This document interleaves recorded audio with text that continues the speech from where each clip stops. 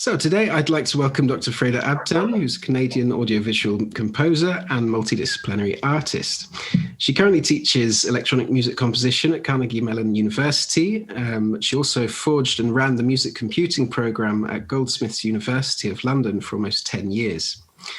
She's collaborated with the experimental music group Nurse with Wound and has also produced many solo works. The nature of her practice is very wide. Freida has released studio albums, such as the sublime 2007 release Subtle Movements, and she's also worked on many bespoke installations and performances.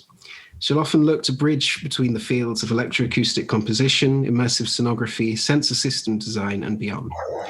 Running themes in her work are those of movement and interactivity. For example, she works on the Topological Media Lab's WYSIWYG project, which developed textiles equipped with sensors, allowing movement of tapestries to drive sound design.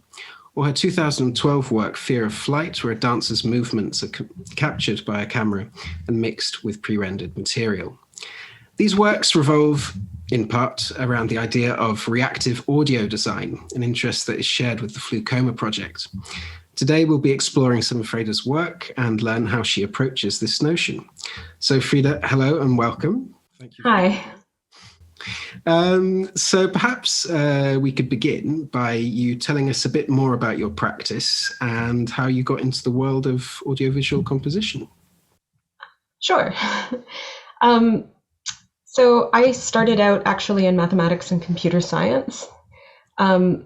Finished that undergraduate degree, started working as a computer scientist, and just decided that for me it was wasting my life. That I was really interested in art, and that it wasn't. I wasn't going to be. Also, I think that working in computer science, you notice after a little while that you're solving the same questions over and over again, like when you're working in industry. So anyway, long story short, I decided to go to art school, and while I was there, I was very interested in figuring out how I could use the programming techniques I had been using as a software developer to make art. Right away, when I learned how to program, I started dreaming about like different kinds of ways I could apply those processes to sound. It was almost immediate. The first time I played around with sound on a computer was in Visual Basic. So I was like immediately taking programming approaches. And it wasn't actually till a while later that I got a copy of Sound Edit 16, which is very early Mac software for sound, and started taking samples and modifying them, which was very much my initial approach to sound because I couldn't play any instruments and I hadn't had any formal training. All of my initial music, all of the musical experiments I did early on were electroacoustic music. I just didn't have the terminology to call it that. And it wasn't until I started studying that I developed a better language for talking about what I did and for developing my work.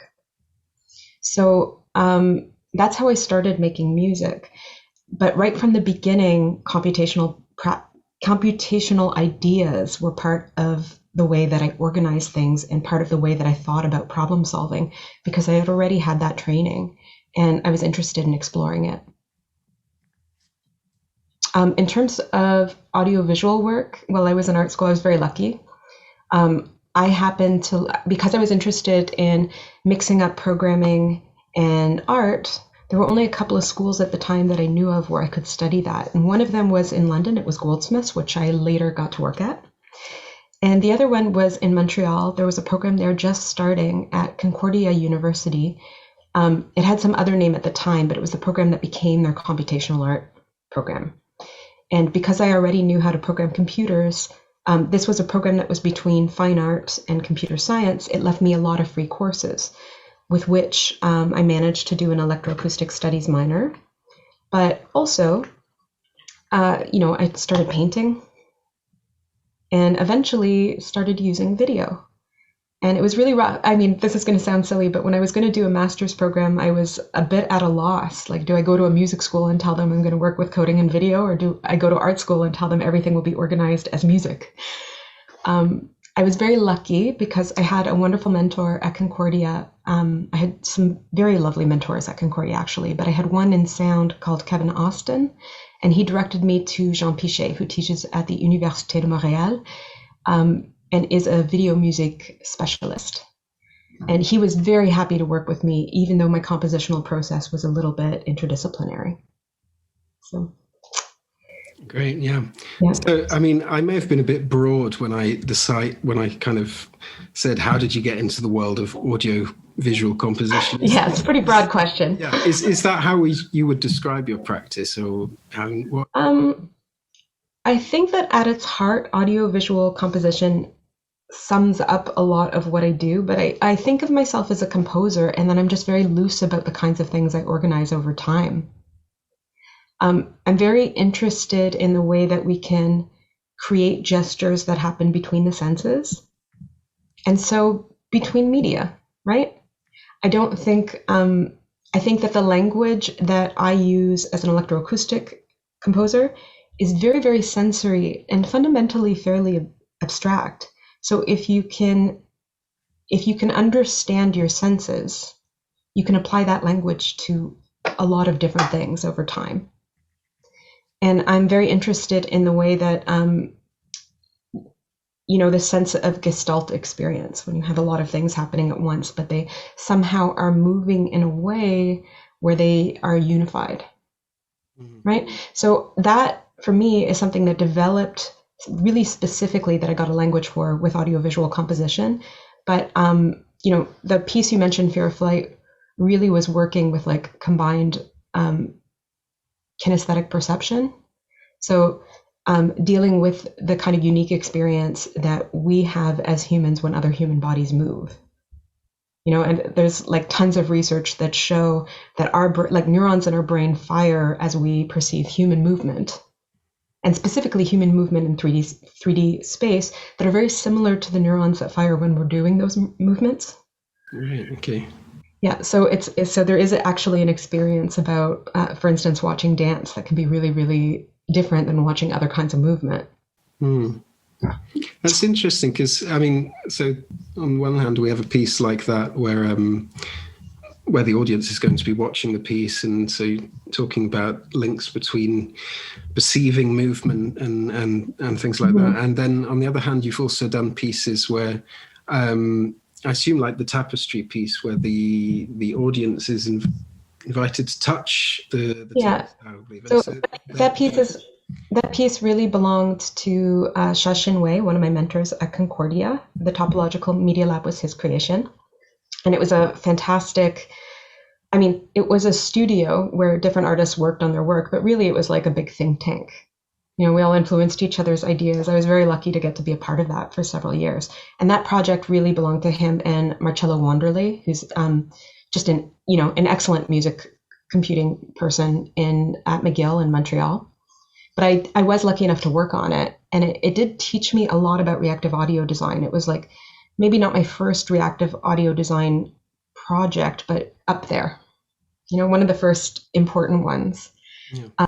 And I think for me, like I've done quite a bit of instrument design as well, and this interest in intersensory gesture really feeds that practice, and in some ways comes from that practice, right? So I say it comes from that practice, but it also comes from video. It also comes from just being a thinking human thinking, feeling, experiencing human body, where our experience isn't always so individually boxed. Yeah, that's great. I suppose I'd be really interested in understanding how you approach a project. I suppose maybe so first, I know that you have a very specific idea about how you conceive of, obviously, another very broad term, reactive audio design.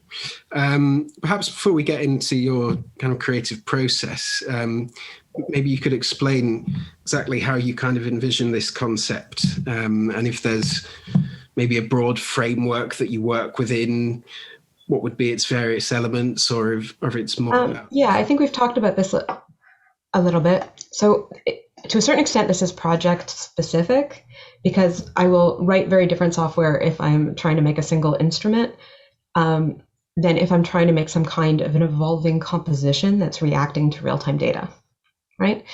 And this is a problem that I've broken down in a lot of different ways, because I wrote an undergraduate degree in it, really. And the way I broke it down for my students, I know I was talking to you about this yesterday, but I thought it might be useful. The first year of the program, I had my students basically write a lot of music through programming with the intention of learning how to substitute every part of the compositional process out for a computational process. And then there's a part of their degree where they're sort of learning about how to write software systems that will develop musical structures for them, right? Which is mostly dealing with like generative and stochastic processes. And then there's like quite a lot of data science in terms of how to manipulate real-time data into useful forms that still preserve important aspects of their character. And effectively different kinds of sonification processes that they might be able to use to make instruments within that system. And then fundamentally, this is something that I really did pick up in the topological media lab, is I tend to work with state-based systems, state-based compositional systems. So when I personally work with reactive audio, I usually have a kind of compositional framework, like an overall arching form to the piece, which, depending on what the situation is, might be linear, right? Might be a state-based system where we conditionally go from transition from one state to another. Might be some combination of these things, right? Depends on whether I'm writing a performance or writing something that's very fixed in time, writing something that has a lot of improvisation in it, but I still want to move through various cues, or whether I'm writing something that it is meant to continuously run and flow and develop and change, but not necessarily have a beginning and an endpoint, right? So that compositional framework can be very, very diverse. And in every state of the system, I usually have to rethink about these questions about what data am I going to respond to and how am I going to respond to that data. So for instance, it's not that I have the compositional framework evolving and then whatever input I have to the system, like, I don't know, say my arms are going like this and it's making beautiful music happen, yay! That I might be tracking different things at different part of the composition entirely, or sonifying the same data in different ways, or working with like secondary or tertiary data points. So like data that I'm sort of constructing from the data that I'm getting that's measuring different things. So working with different kinds of features that I'm extracting and changing. So the same gestures might do different things with the same instruments, or they might be seeding different kinds of instrumental processes altogether, right? And they themselves might be instigating the different changes in the sort of compositional framework. So it's a bit of a complicated, like interdependent system, but I do love working that way. I find it really interesting because you can, like, as an artist, it gives you like this leeway both to sort of continuously be building sound libraries of process, like small reactive instruments that sound interesting and that you can see different ways, and then you can later compose with these processes, right? And they allow you to effectively compose with the different kinds of gestures you might be using to seed them.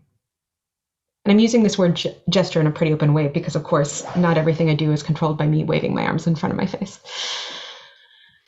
That's really interesting. Yeah, there's a lot of parallels with some of the interests of the FluCoMa project, some of the things that Sure. that they've been trying to bring to the various coding environments. Yeah, so I suppose maybe to talk about some of those tools specifically. I mean, I know that you haven't had time yet to incorporate it into any of your work. However, I'm sure you've had much experience with things like automatic slicing algorithms, feature description, dimensionality reduction, learning, that kind of stuff. I was wondering if you could perhaps talk about your experience with these kinds of tools. Sure. And if they're particularly stimulating for you. Have you ever been frustrated by them? And perhaps what are the specific possibilities provided by these kinds of tools that you find important for your work? Okay, well, I've used these tools in a few different, very specific ways. Okay. One is effectively as a kind of like special real-time effect, where I'm often using a kind of like target matching to real-time input.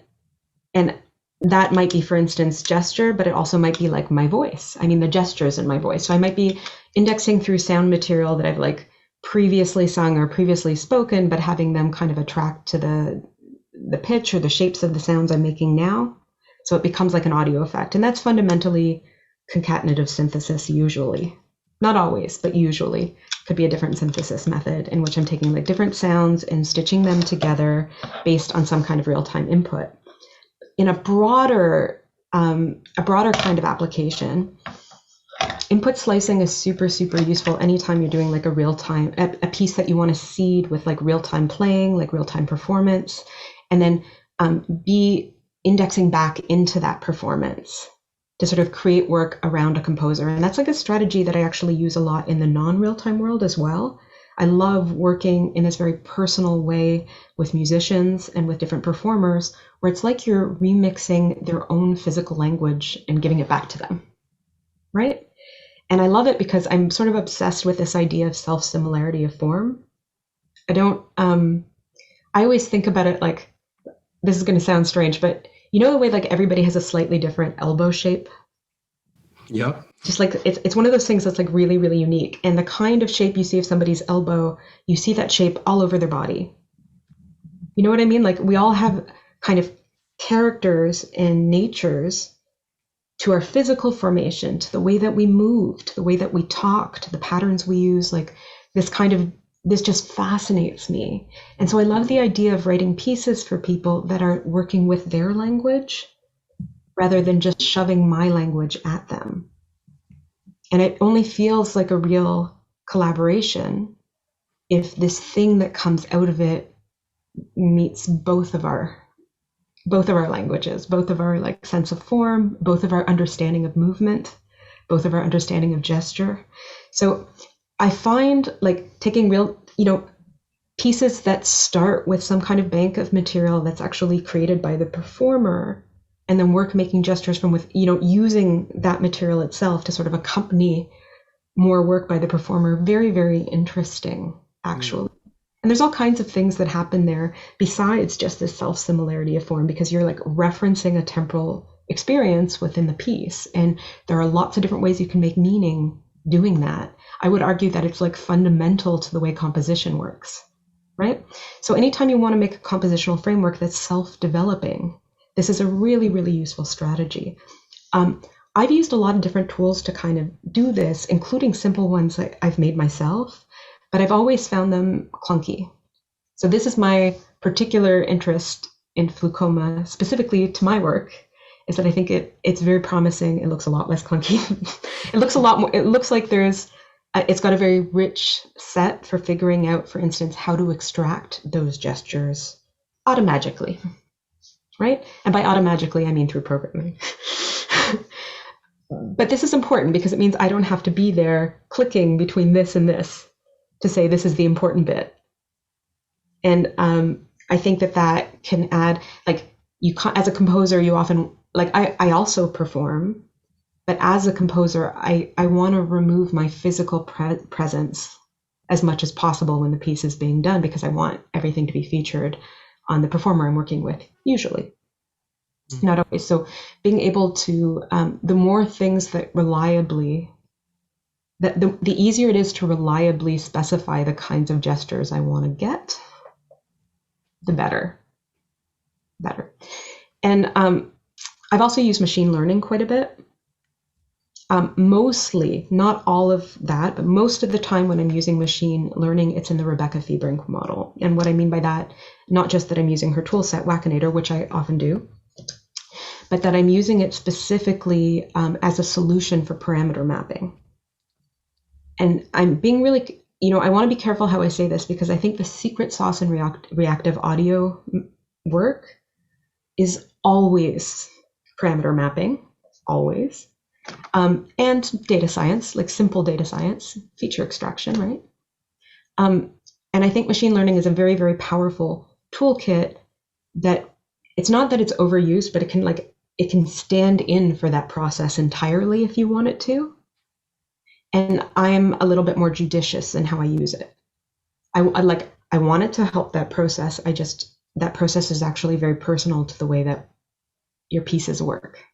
So I have hybridized systems or I sometimes use machine learning to help me make that mapping, and sometimes it's actually not very useful. So I've got a little bit of both happening, and I'm just choosing when I'm using which mapping structure, et cetera, et cetera, et cetera. I've also used quite a bit of do you know Gesture Follower? It was a toolkit that came out of URCAM. I've heard of it, never used it myself. There was a researcher named Baptiste Caramieux who extended it. He wrote something called VGF, I think it's variance or variable gesture follower. It was really interesting because it was like the first time I had used temporal machine learning processes. So explicit, the data points are ordered, and what was great about it is that you don't actually want to make gestures that are the same that you trained a system on, right? If you train a system to recognize a sequence over time, there's always going to be some variability to how it's made. So if I, for instance, I'm going to deal with physical gestures because it's the easiest to explain over video, but of course I'm talking about shapes and data. There's lots of different ways to make shapes and data, right? And when I talk about a gesture, maybe I should roll this back a bit. Because of the ways that I compose, I have a very specific use of the word gesture that doesn't carry to the way everybody talks about it. Most of us, when we're talking about gesture, we're like, hey, we're thinking about small physical units of meaning that people might make. When I'm talking about gesture, in a sense, this is abstracted from musical language, and it's similar but different. Like what I'm really talking about, like in music, when I talk about a gesture, it's a way of talking about something that I can pick out from the whole to discuss. So usually it's got a definable contour and a definable beginning and end point, right? So we could also be talking about envelope, right? And this is really important because you can talk about gestures in for music, personally, the way that I teach electronic music, you can talk about gestures that are happening in the production details totally separately from gestures that might be happening in musical language, right? And of course, it's the same thing in data. If you have multivariable data, you can pick up sort of unified gestures that are happening over the entirety of the thing, or you can pick up gestures that are happening only in speed changes, and gestures that are happening only in aspects of that data that you could sort of look at separately from everything else. It's just how it is. So when I talk about gesture, this is a little bit different and a little bit removed from physical things that are happening in the real world. And I just want to say that because I think that the way I talk about this might sound a little bit confusing if you're still thinking about a gesture as just this discrete, almost linguistic piece of meaning around the human body, right? I'm completely lost. I don't know what I was talking about before gesture. I'm so sorry. Machine learning allowing you to... Oh, right. Of course. So this is really important because it's very difficult to reproduce. Even a human gesture is very difficult to reproduce specifically with a sensor system that's going to be tracking it. Our brains are amazing, and we know that this is the same thing as this, more or less, is the same thing as this, but the camera doesn't. Those are three different kinds of movement that sit in space very differently, and they might have different angles, right? And they might not, they might not be totally uniform in shape when you slow them down, at least. And they're different sizes. So how do we recognize them as the same thing? How does computers, which are fundamentally very simple systems, they just do what we tell them to. Even machine learning, right? They're just following basically what we've told them to do. It's just that we're telling them to do some kind of complicated stuff and to have a kind of memory in their classification. It's complicated. But with computers specifically, and anytime you're dealing with sensors, you're also dealing with the limitations of that sensor's, I suppose, their sensory space. I mean, it's easier. I always explain this with cameras because it's easy, but especially when you're dealing also, I think about this a lot with motion tracking, Everybody talks about using motion tracking and they mean wildly different things. Some people are measuring physics, right? Physical processes. Some people are measuring changes in a camera view, which is very dependent on where the camera is set up and the lens of the camera and everything else. Some people are talking about measuring change and calling that motion. And it's always a reduction of the data. right? Depending on how you're sensing. So it's very difficult to do the things that the brain does, which might classify things as the same, but the data to the sensor system is like never the same. It's always different.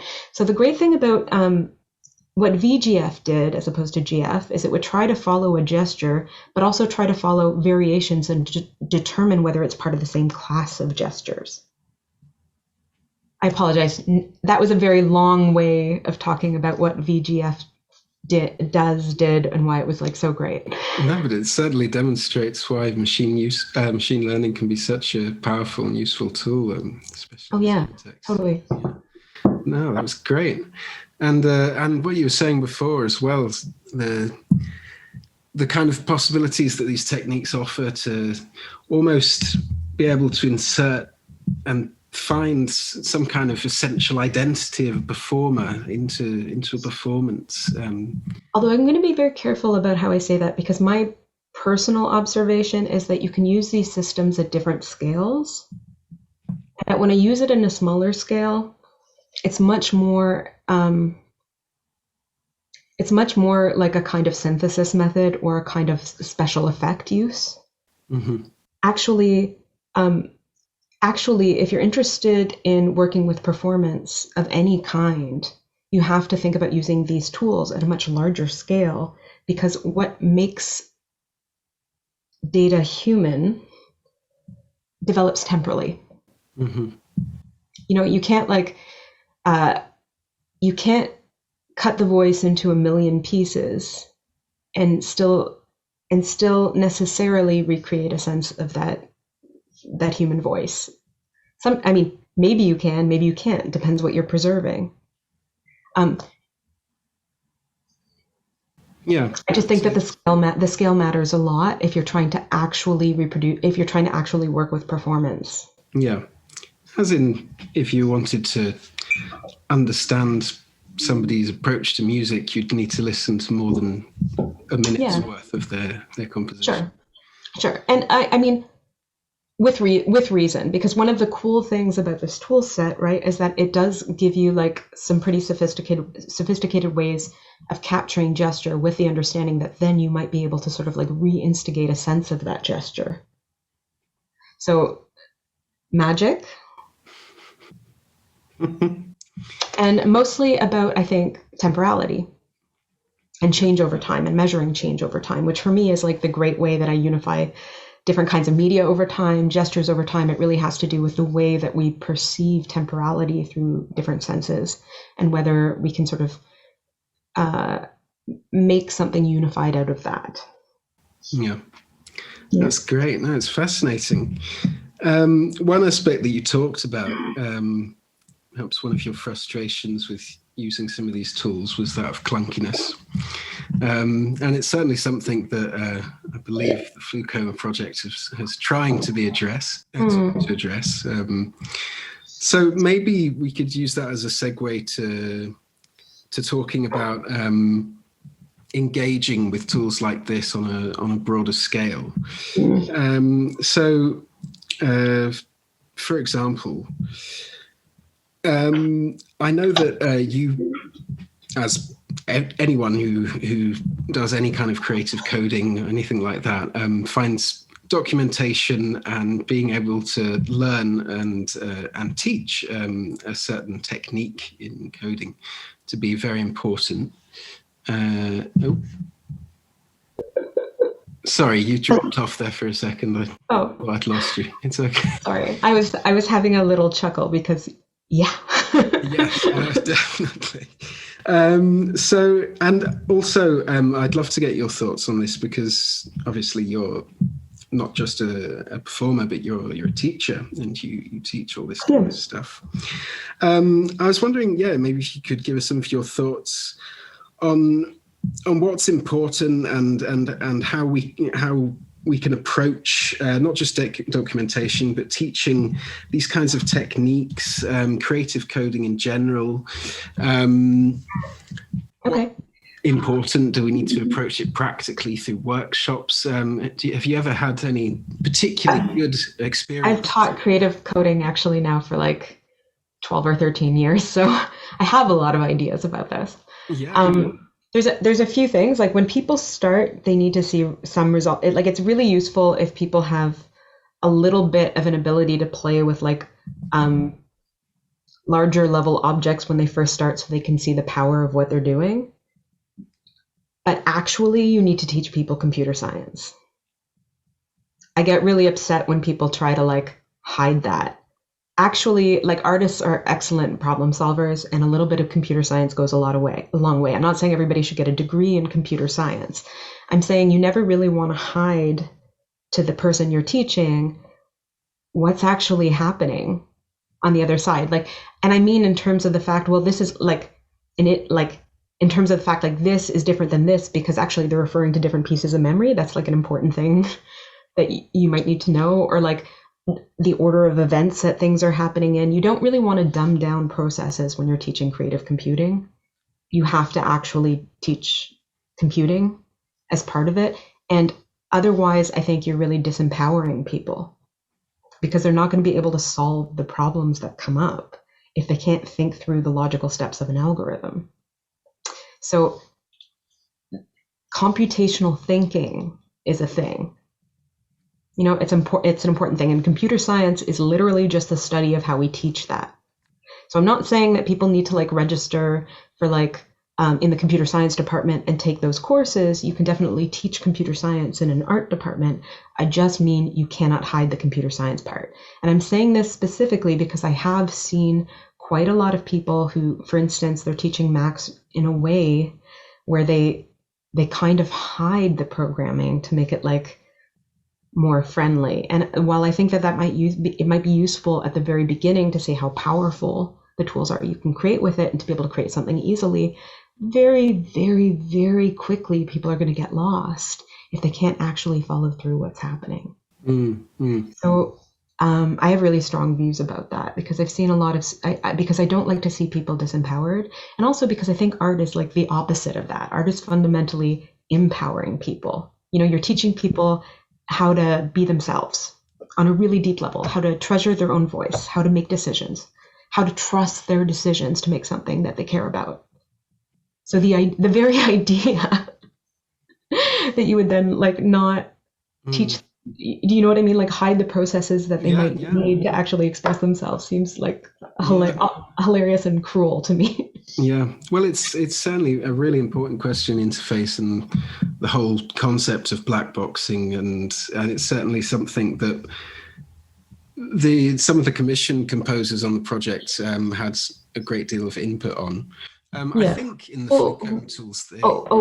Let me be clear here. That doesn't mean that I don't think that you shouldn't have like a black box interface for some tool sets. But when you're teaching programming, people do actually need to know how to program. Some of programming is how to interact with black box tool sets. And that's actually really, really important, right? And I think that it's very important that one thing I see in music computing all the time is people create these like beautiful tool sets, but actually they're very hard to use from the documentation. It's very hard. Like you do need to make things, you do need, like if you're going to make a tool set for something like Max MSP, you do need to know that there's like a very large intermediate user base and a very small expert level user base.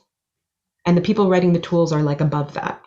And you should be aiming at the least down to like low intermediate, right? Which I see is very rarely the case, actually. People might think that they're doing that, but if my students by their second to third year still can't figure out the tool set is garbage. Yeah. No, and I think and there's certainly scope in any kind of project to have different entry levels to engaging with things. Yeah, absolutely. Absolutely. But it's all based on the documentation and the strength and usability of the interface. There's no question. So like for making something a powerful tool set that programmers can use, things have to be well specified, like in terms of what and it's difficult. Like every time I see a new software package that does something exciting, it's usually got like reams of documentation that are really, really hard to get through to do specific things. And you really need something that's actually quite clear with examples of what other people are doing, and examples of the use cases. Yeah. And examples of the use cases that are easy to run, that aren't like so complicated in itself that you can't figure out what's going on. Yeah. That's actually genuinely important. Yeah. Yeah, and ideally, examples of use cases that are like easy to run, that explain how they're using the thing, and that show you like other ways you can access the thing. Because especially like with, especially when people are still like learning, but really all the time, artists are always sort of like doing variations on other things that have moved them, right? In fact, I would argue that that's the process to become a good artist, is you develop a kind of like language good enough to actually figure out what it is about a thing that worked for you, so that you can like vary it and experiment with it and play with it. No, it's well, I should certainly like to think that what we're doing on the FluCoMa project in terms of documentation is trying to put all of these ideas into action. One thing I'd like to talk about that kind of follows on from that. So I found it really interesting. Towards the beginning, you said that computational ideas were at the base of your practice, were at the heart of your approach. And I was wondering if maybe you could talk about that more, articulated around the idea and the notion that as creative coders, we often find ourselves having to wear different hats. Sometimes we'll be in coding mode, sometimes we'll be in performing mode, sometimes we'll be in building an environment from scratch mode. I was wondering, is the change between those hats very fluid in your practice? Is it something that you have to separate quite a lot? I feel like I have to, if I want to actually make something that I think is like serious for me on an artistic level, then those processes actually need to at some point become quite separate. Like the art that I'm interested in making is fundamentally sensory based in terms of how it functions. So I have to be evaluating it in this very sensorial mode while I'm working. And I actually can't do that while I'm programming. It's like my linguistic brain is on, and it doesn't actually allow me to be like, I don't know. I guess this sounds terrible because I'm often teaching these things that like happen in the middle. And what I would try to tell my students is that you have to like you just described, you have to be able to put one hat on and then take it off and be another person, to like use the tools that you've made. And obviously this is not true across the board, because like there's tons of artists who are like live coding. Live coding is a great example of somebody who's like programming and listening at the same time. But actually the live coders that I know are working from an improvisation practice. So they're not necessarily like, it's not that they're not doing things online, it's that they're also working from like bodies of ideas that they've already been like practicing with and improvising with. So they already have a sense of what the actions that they're doing are doing. In other words, they're not writing completely new processes live in their programming. They're accessing like ways of programming that they do all the time, and they're like in their practice, right? Maybe with some slightly different variables. So it's a different way of like accessing the stuff to listen to. They're not like coming up with structure, like the structures at the same time. I'm sorry, this is a bit of a complicated thing for me to put into words, but I feel like when I'm actually programming, when I'm actually trying to like build the tools, I am using a different part of my brain, and that part is not the best at understanding sensory perception. Not everybody is going to agree with this. And for sure, I always work in a way, like I often work in a way where the programming is sort of like in the compositional process. And when it's in the compositional process, you have to switch back and forth a lot faster. I just think that for me, that is definitely hard and like a tension point in my process.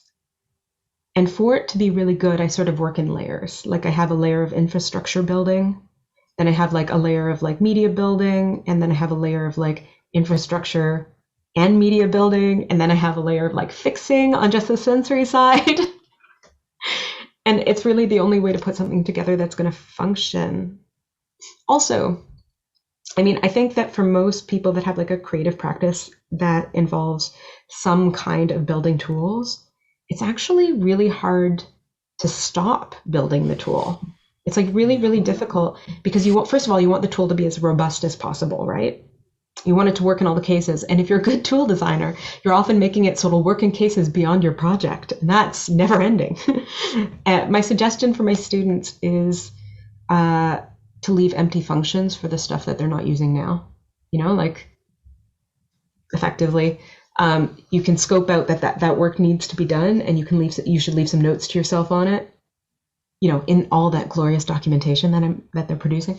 But that also you have to have a sense of what needs to be done for this deadline, and at which point you're going to allow yourself to be a musician or to be an artist, to be that without having to also do the work of being a programmer. And it's very difficult to do that.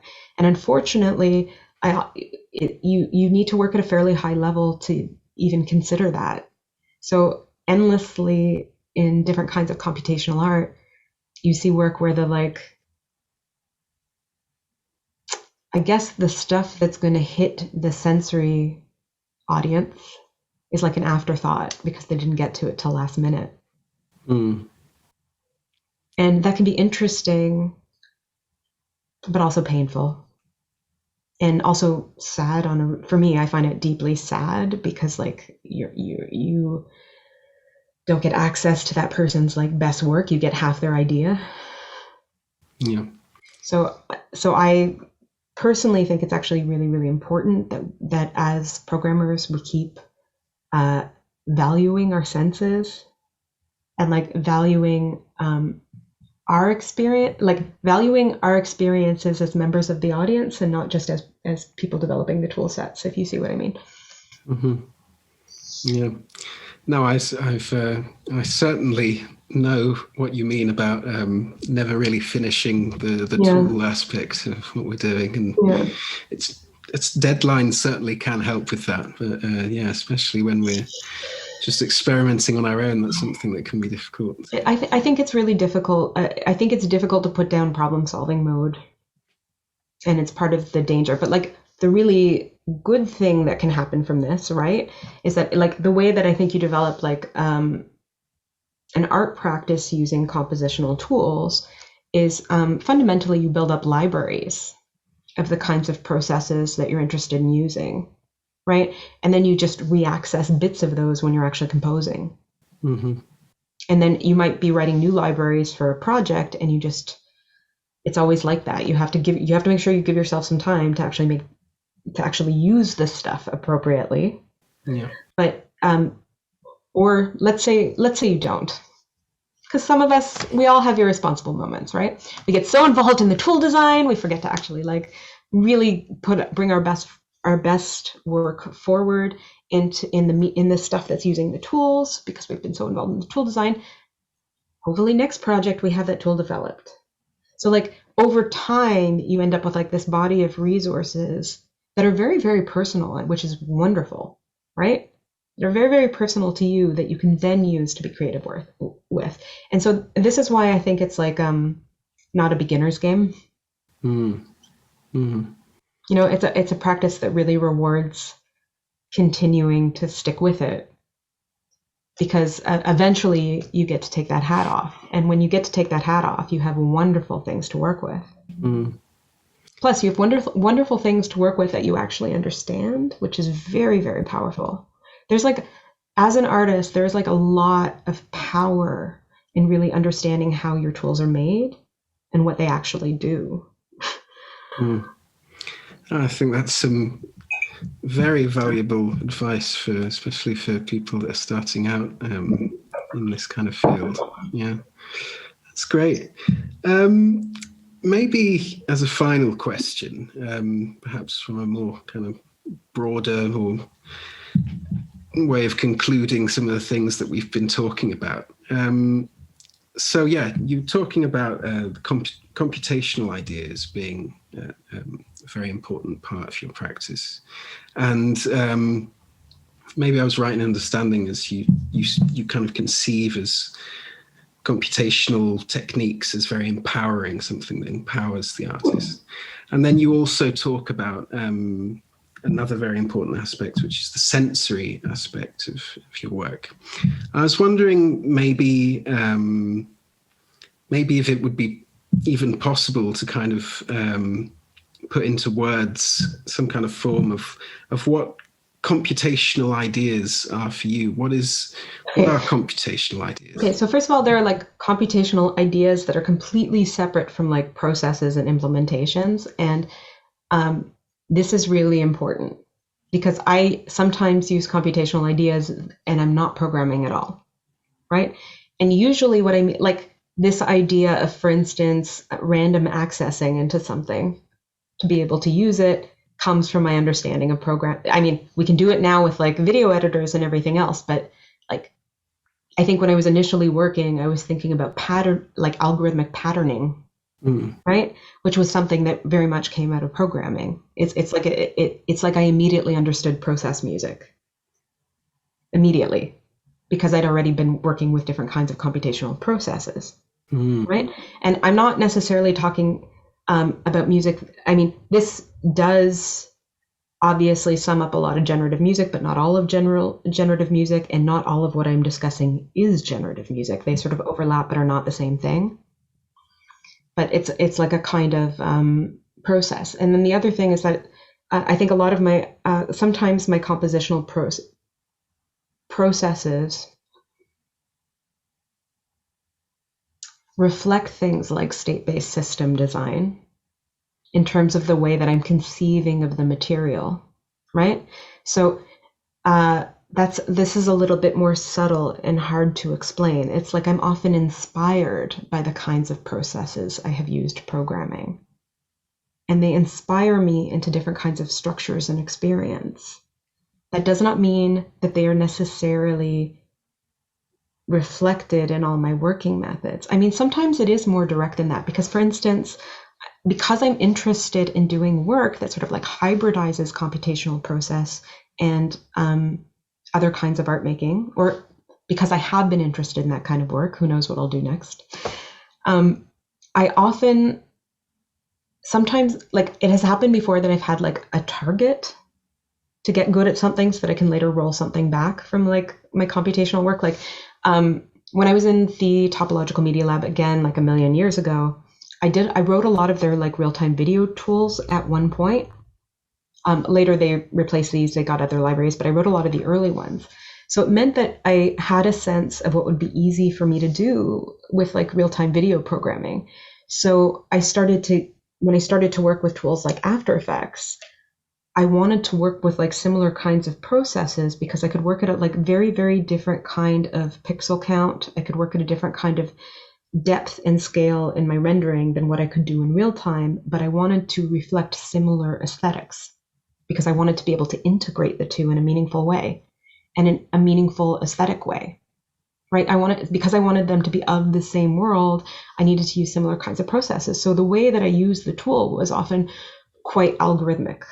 And by tool here, I mean something like After Effects, right? Where I would like work in layers and have them seed processes from like a different layer that I was doing based on luminosity or based on something else, so that it would actually reflect the way that I'd be working as a programmer, but I could develop some kind of real aesthetic sensibility around it and do that kind of aesthetic sensory research in After Effects. And so now when I like perform with like real-time video, which I love doing, it's really, really fun, I'm using like computational processes that I might be working with in real time to modify or index into material that has similar processes already in the material rendered in a very, very rich way. Does that make sense? So you can get a kind of aesthetic between these things by either working with similar kinds of process, sometimes by working with similar ideas. But actually, I think this is an important thing to think about if you kind of want to integrate material that you make through like sort of computational process and non-computational process. You have to think about the way the aesthetics are going to combine and be meaningful to create something else. And I think that you get into like, this is another place where I sort of see people, sometimes students going wrong specifically, but also just like sometimes it's a place that I think that as artists, like people don't necessarily give like enough attention to. Again, you're looking for like the affect that it's going to create to the audience who isn't going to know what's what, isn't going to value the process just because it's computational. Or maybe like 2% of the audience will. I've seen that. But like, for most of the audience is just going to be seeing, hearing, feeling, experiencing, hopefully loving, and they're not going to know what's what, and it all has to unify. It all has to, they're perceiving it all together. They're not perceiving it, it's perceiving it in layers, even though you might be working in layers. So it's important. It's actually, I think, very important that these ideas bleed into each other, that like whatever aesthetics that you're working with outside of your computational methods are reflected in your computational methods and vice versa. Great. Yeah, that's really, really interesting, really thought-provoking. Well, thank you so much for that, Freida. It was really, really interesting. So yeah, I'll be linking to all of the various things that we talked about and all the various people down below, wherever this conversation will be stored on the internet. Great. But yeah, thank you so much, Freida, and hope to speak to you again soon. Okay, thank you. Bye.